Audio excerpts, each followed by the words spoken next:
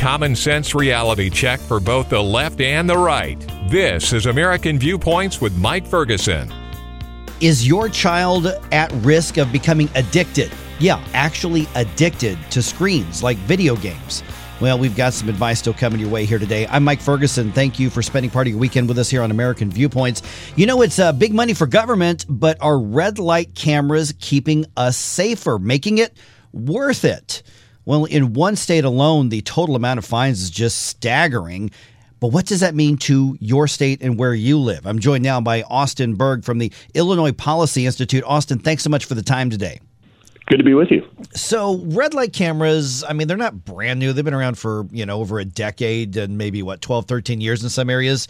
Some states are getting away from it, but it's not just about the money, because your recent write-up, in Illinois alone, over $1 billion in fines? Yeah, the numbers are just staggering. So we went around to every municipality in Illinois, sent them Freedom of Information Act requests saying how many cameras they've had, how much revenue they've generated, and we had no idea that we would find this much revenue.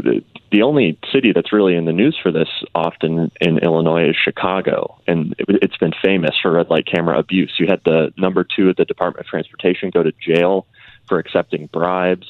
You had a massive class action lawsuit that was just settled where the city wasn't giving people proper notification of how to challenge the ticket. You even had the city shortening yellow light times. So people know about this being a problem in Chicago, but we actually found that cities outside Chicago are now generating just as much revenue, issuing just as many tickets, and there's just as many cameras. So it's a problem really not just for Chicago, but for many other areas of the state as well. Austin, I'm taken back a little bit. Are you saying that there is corruption in the government of the city of Chicago?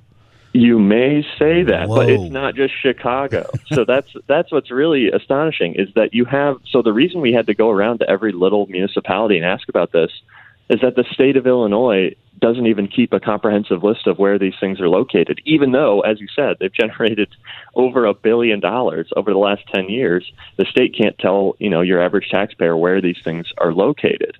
So, yeah, corruption is definitely playing a part, and we actually saw in the FBI and IRS raids of a number of Illinois officials and municipalities that they're actually looking for records related to a company called SafeSpeed, which donates heavily to politicians, especially at the local level, and gets a cut of all this ticket revenue on the red light cameras that they operate. Austin, I used to be on the board of aldermen of a suburb in the Kansas City area years ago, and we actually went through this debate. So I've heard both sides of it. Let me kind of play devil's advocate here. Somebody says, Austin, this is just more efficient law enforcement. Cops can't be everywhere. We want them fighting the violent crime, and if we've got something automated that can catch people driving dangerously, what's the problem?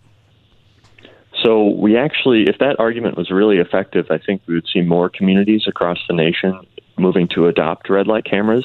In fact, the number of communities nationwide with these programs has dropped by 35% over the last 5 years. Those arguments aren't holding water with community residents who actually, despise these cameras, feel like they are dinged unfairly. It can actually reduce trust in law enforcement because people think that they're being used as piggy banks. And then finally, the safety argument is very dubious. We've had plenty of studies on the efficacy of red light cameras, and a lot of those studies actually find that crashes increase because people are slamming on the brakes and then the person driving behind them crashes into their bumper. So at the end of the day, we see these things usually as vehicles for revenue and even vehicles for corruption rather than vehicles for safety. For the record, I was adamantly against this when I was in office. And one of the problems I had with this personally, and I'd love to get your thoughts on that, is that part of the deal was we had to change our city ordinance to assume that you are guilty if your car is on the red light camera picture, and you had to prove yourself innocent. My argument being that even though we're talking about something as small as a $25 or $50 ticket, to me that is a terrible precedent for any government to say, okay, to make it easier on us, we're going to assume you did it, and you have to present evidence showing that you weren't. Yeah, and forget $25 to $50 ticket. In Illinois, these things can run up to $100. So most municipalities actually charge $100 a ticket. And exactly as you said, there are these huge due process concerns because oftentimes the camera only sees your car and license plate. It doesn't identify the driver. And I mean, I went out to one of these places, one of the cities that's generating the most in revenue from these tickets. It's a town of less than 2,000 people, very heavily traveled in DuPage County, just west of Chicago. And you go to the area where people are supposed to go to challenge these tickets, and you see elderly people, you see people with mental illnesses. It's a really kind of brutal way to do law enforcement and to raise revenue. I couldn't think of a worse way, in fact. Now, having addressed the revenue issue, there are a lot of city governments, county governments who say, yeah, Austin, our budgets are really tight right now. We need to generate revenue to provide these other services that government is expected to provide. So if this gives us an avenue to do it, and in most states, I don't know what it is in Illinois, the points don't even go on your license. So you just pay the fine and be done with it. It doesn't actually raise your insurance or anything. So other than a ticket, no harm, no foul, and we can provide better services. So the problem with that is that one of the most basic tenets of public finance when you're trying to run a city is that you need to fund your recurring costs, those things that come every year like payroll, healthcare, things like that, with recurring revenue. The problem with red lights is that it's very volatile revenue, and if it's not volatile, if you're getting the same nut every year from your red light camera, that means the camera's not working. You want those tickets to go down because people are supposed to change their behavior. So I don't think that argument holds water. And again, you see communities across the nation increasingly turning away from these things despite the money because they find it to be dirty money. They don't want it. One of the things that surprised me the most when we had this sent to us in the community where I was in office was the company said, we're going to give you the camera for free, or cameras for free. We're going to handle all the maintenance of it. We're going to pay the people to look up who was in that car. We're going to handle everything, and you just collect the fines, but by the way, we get half of it.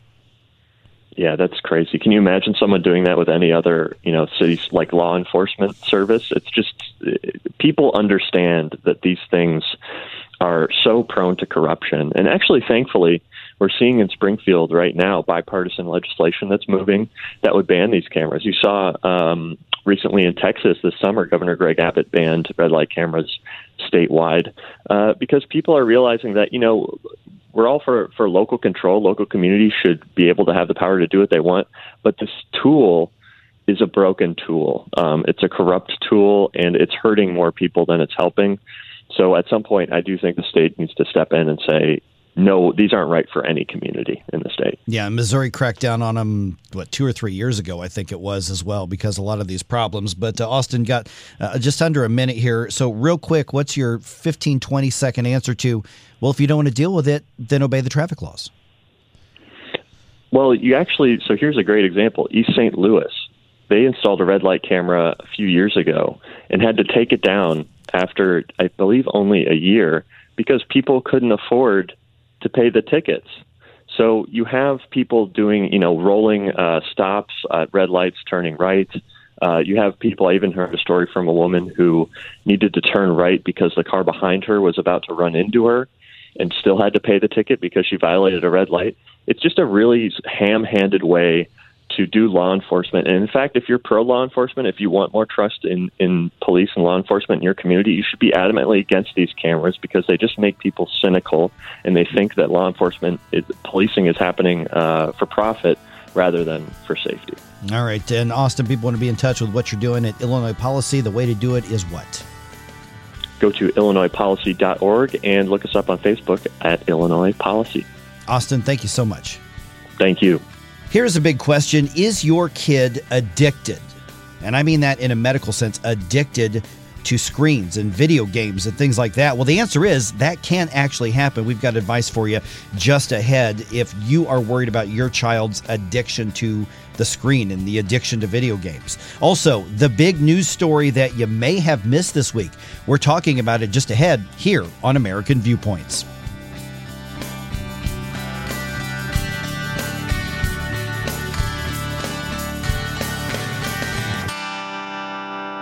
It may be hard to believe, but people just like you are already saving money. FeedThePig.org makes it easy. Their simple savings plan teaches you how to start saving without going overboard. So you don't need to start foraging wild berries. I was skeptical, but these are actually pretty good. You don't need to sell your soul to the devil. $15 is the best I can do. You just need FeedThePig.org. Don't get left behind. Get tips and tools at FeedThePig.org. Brought to you by the American Institute of CPAs and the Ad Council. Did you like what you heard on the show? Or did my guest get it totally wrong? Or maybe I got it wrong.